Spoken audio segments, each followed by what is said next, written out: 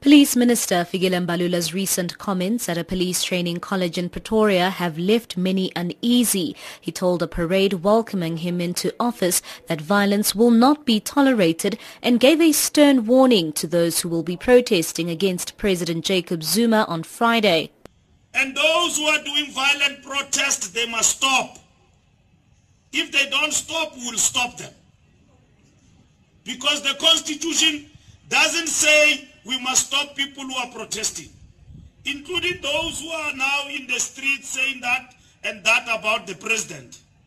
We'll allow them to say what they like. But nobody has got the right to bend the grass because in the name of a protest. It's not constitutional.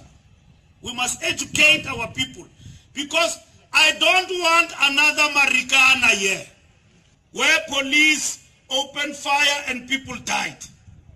We don't want another Marikana. Our people must understand that protesting does not mean to destroy property of the democratic state.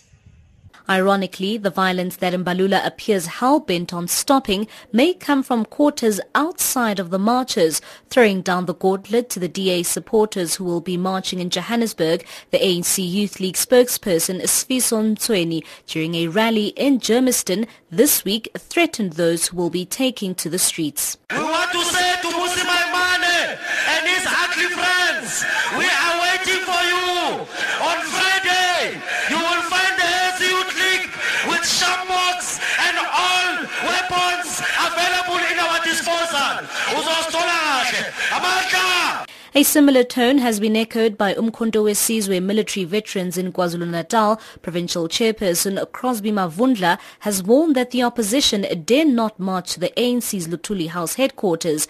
This was the DA's original destination, but fears of violence have forced the party's leadership to change its route and end instead at Mary Fitzgerald Square, several blocks away from the governing party's building.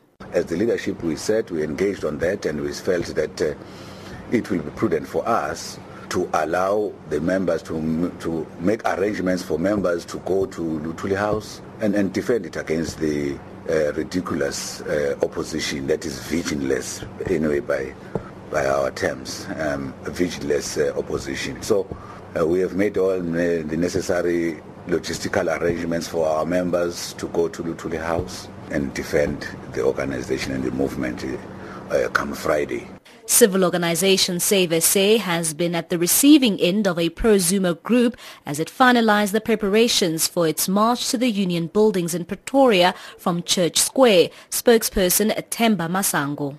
A case has been opened against the individual thugs that have come yesterday to intimidate and to break down the banners and tear down the banners and burn the banners of the Save SA campaign and the march. And the police were here, they've taken statements, and those people were identified, even their car was identified, and police are investigating that. It was individual thugs, and they were claiming to be from the ANC. In the face of these incidents, the ANC leadership has expressed its concern at reports of sporadic violence and intimidation. The governing party says such actions have no place in South Africa and threatened to turn the country back to a time where civic activism by citizens was stifled in the name of preserving law and order. Speaking at a media briefing yesterday following a meeting of its National Working Committee, Deputy Secretary General Jesse Duarte said the following. Let me make it clear that the ANC does not support any ANC member who may believe that they have a right to shambok people in any march anyway. So we hope that no one from the ANC or anyone pretending to be from the ANC will be out there with shamboks. People have a right to march and they should if they wish. With regards to the climate that has been created, however, by Mbalula's comments, political analyst Lebogang Pheko says these signal a move towards lessening the space for people to express their rights in a safe environment.